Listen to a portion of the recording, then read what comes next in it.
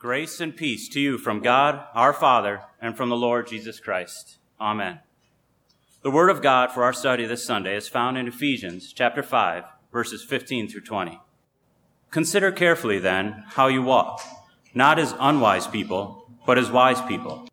Make the most of your time, because the days are evil. For this reason, do not be foolish, but understand what the will of the Lord is. And do not get drunk on wine, which causes you to lose control. Instead, be filled with the Spirit, by speaking to one another with psalms, hymns, and spiritual songs, singing and making music with your hearts to the Lord, by always giving thanks for everything to God the Father in the name of our Lord Jesus Christ. This is the word of our Lord. Dear brothers and sisters, who here thinks that alcohol has a positive effect on our senses and reflexes? I don't see any hands. So if that's the case, I promise you that YouTube will be out of business before I can finish this sermon. I don't think there are many sober people that would argue this point. In the same sense, no one would argue that driving drunk is a safe or wise thing to do.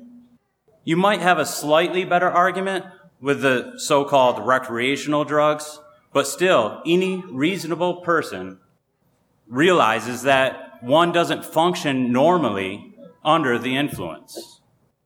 Because that's the whole point of getting drunk or high.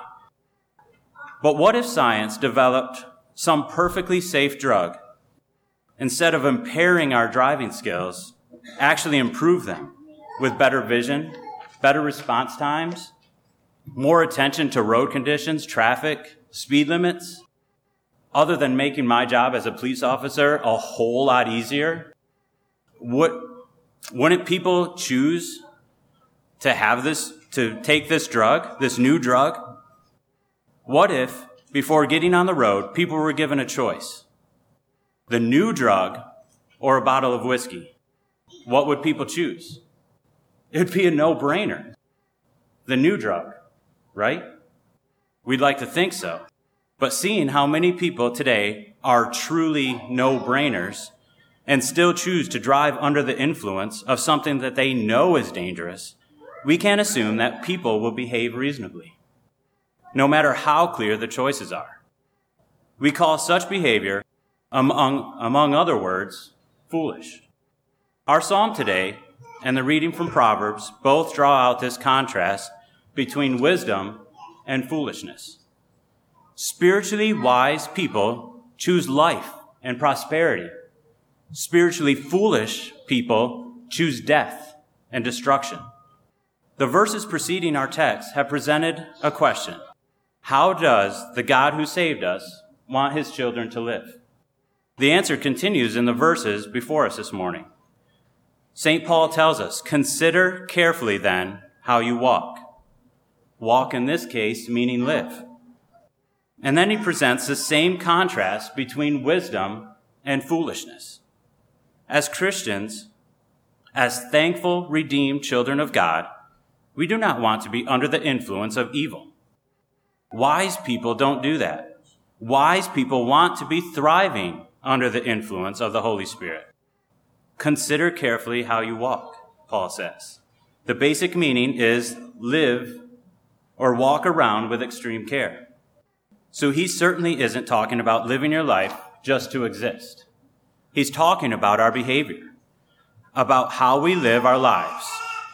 Don't live as fools. Live as wise children of God. And that means we make the most of our time, the most out of every opportunity. Clearly, we want to value the gifts we've been given, and we take good care of them, especially the wisdom that comes with knowing Christ as our Savior. But we also place a high value on our time and on the events that fill our daily lives. Just as we make the most of our money by getting the lowest prices, the best bargains, and maximizing our profits, we also redeem the time by maximizing the spiritual profit of what we do and experience. Practically, what does this mean? It means that we will not be satisfied to be like the famous trio of see no evil, hear no evil, speak no evil. Instead, we keep our eyes open to the world around us, our ears listening for every opening for the gospel, and our lips ready to speak the words that bring life and wisdom to those who lack judgment. Every day we have on this earth is filled with opportunities to strengthen our faith, and not just through meditation on God's word, but also through the choices we make. We exercise our faith when we choose what to watch on TV or what to think about on the bus ride home. We work out our faith when we choose how to respond to traffic troubles or how we react to our spouses when he or she is having a bad day. We condition our faith when we determine whom we spend our days with and what we spend our nights doing. And every day is also filled with opportunities to save other people from the fate of foolishness, to snatch them from the clutches of Satan. Wise people living under the Holy Spirit's influence cannot stand idly by while death and destruction overtake the unwise. The situation is urgent. The days are evil. Do you think evil sits idly by? No. Wickedness loves company. Think of it as a vacuum or a black hole just sucking everything that it can into the darkness from which there is no escape. Every age of the earth has had its vices, but it seems that our world today has embraced them all. Every form of sexual immorality, of greed, of corruption, of materialism, of violence are celebrated and worshiped by our world. But let's not be fooled. The temptation of these evils are just as deadly for us as they are for unbelievers. So Paul reminds us, don't live as fools. Live as wise people. And the key to understanding all of this is understand what the will of the Lord is. How do we understand God's will? Well, the answer to that is easy. We spend our lives seeking that knowledge by listening to what he has to say, which means we study and meditate on his word, the Bible. Don't look for understanding anywhere else, because it's only in his book that we learn his will for all of us, his plan for salvation, that he wants all men to be saved and to come to the knowledge of the truth. It's only there in God's word that we learn the full extent of our offenses against God. It's only there in God's law that we are forced to face our absolute sinfulness and utter helplessness before him. But it's also only there we can see a God of love and grace, who met the very first sin with a promise of a Savior from that sin.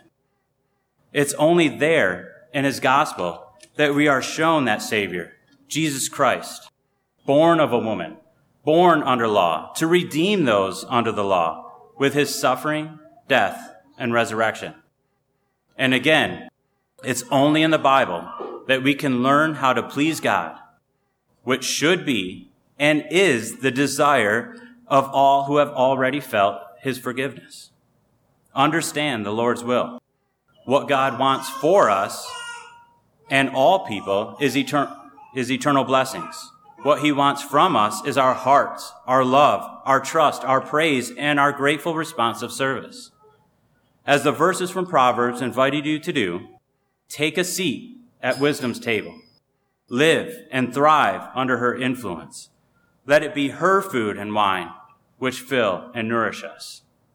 Better that than getting drunk on wine, which Paul gives here as a strong and vivid example of foolish living. There apparently was a problem with this among the Ephesians. Paul's words here might be more accurately described or translated as, stop. Just stop getting drunk on wine. We can almost hear their response. But why, Paul? What's wrong with a little wine or beer or liquor? Well, nothing really, as we German Lutherans know. A Christian can enjoy these in moderation. But getting drunk is another matter. We make the same argument as the Ephesians.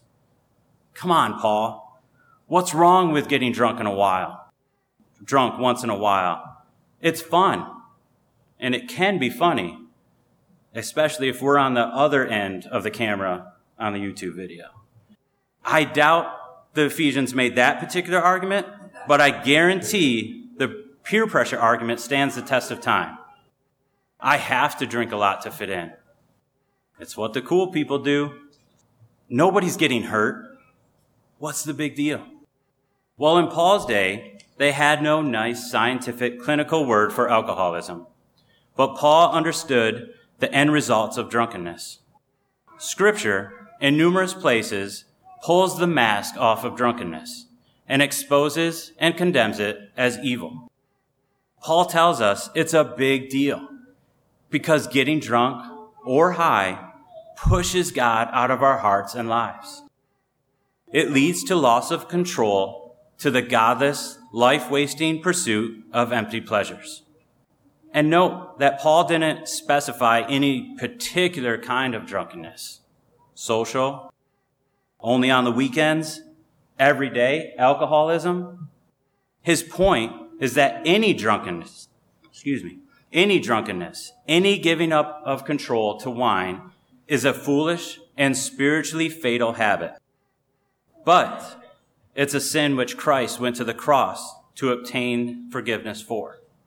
Paul gives an alternative to drunkenness, a much better choice for the wise believer. Instead, be filled with the Spirit. He's not talking social or only on Sundays.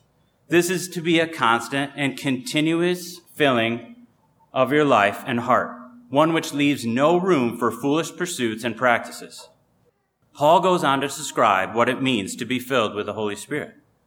Now, it's unclear whether this was ever considered a legitimate therapy, but years ago, people who stuttered were sometimes told to overcome their stuttering by singing what they had to say. I sang last time in my sermon. I'm not going to sing this time. You don't have to worry about that. The idea was their words flowed more smoothly from their hearts and minds in the form of a song. There's a similar principle involved on a spiritual level. The things our hearts and minds want to say to our God and to each other are often spoken best in psalms, hymns, and spiritual songs. And when we're thriving under the Spirit's influence, we have a lot to say. But do you stutter sometimes when it comes to speaking to your brothers and sisters? We all do. Someone has a problem, but you just don't know what to say. Or worse yet, you know that you used to know what to say. That truth, that Bible verse that's stuck somewhere in the back of your mind. Someone is facing a tough challenge, and all you can think of is good luck. Or someone has news, good news, and you feel in your heart that something profound should be said, and all you can muster is, that's great. How much better would it be if we had a psalm or hymn verse or a song that's ready at these times? If we were simply more in the habit of expressing our faith to each other. People have sometimes accused our churches of being spiritually dead. Not because God's word wasn't being preached, but because no one ever spoke or sang as though their faith made any difference in their lives. Now, we know that's not the truth, but we have to admit that sometimes we stutter when it comes to sharing God's word with believers and unbelievers. This is why we have our catechism and Sunday school students memorize scripture verses and hymns so that they will have a lifetime treasury of God's word ready in their minds and on their lips. It's not just for them. It's for all of us. We want those psalms, hymns, and spiritual songs stored and ready so we can all sing through our stuttering. And even when we have no one to speak to but our Lord, being filled with the Spirit means we will sing and make music in our hearts. Mostly, we will do this by giving thanks and praise to our God, our Father, at all times and for all things. Now, that's easier said than done. Of course, it's easy to say thanks to God when things are going well for us. But always giving thanks for everything means an attitude and expression of gratitude even at the worst of time. When our health is failing, when we've had an accident, when there's trouble in our family, when we're facing unemployment. This is where we look again to God's promise and just let the Holy Spirit fill us. Under his influence, we can remember that God has promised to work all things out for the good of those who love him. Using God's wisdom, we realize that even while we are suffering the pains of this world, we are thriving in God's care. And when we consider who Christ is and what he has done for us, we know that we have peace. God is not angry with us anymore because Christ reconciled us to him. We have love. There's no greater proof than Christ's cross. We have strength. God's own almighty power has been available to us through prayer in Jesus' name.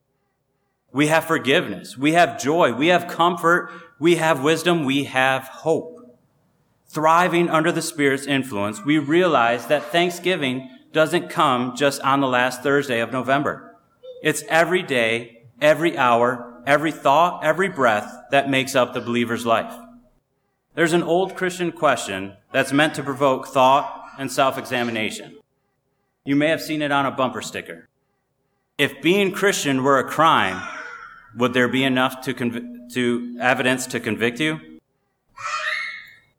Well, how about enough probable cause just to get arrested? Consider carefully how you walk, how you live your life. Make the most of your time and every opportunity. Understand what the Lord's will is. Fill your speech full of psalms, hymns, and spiritual songs. Give up drunkenness. So instead of getting pulled over by me for a DUI, you are rightly accused of a TUI for thriving under the influence of the Holy Spirit. And that is good news that demands more than a, hey, that's great. Thank the Father with psalms, hymns, and spiritual songs. In the name of our Lord Jesus Christ.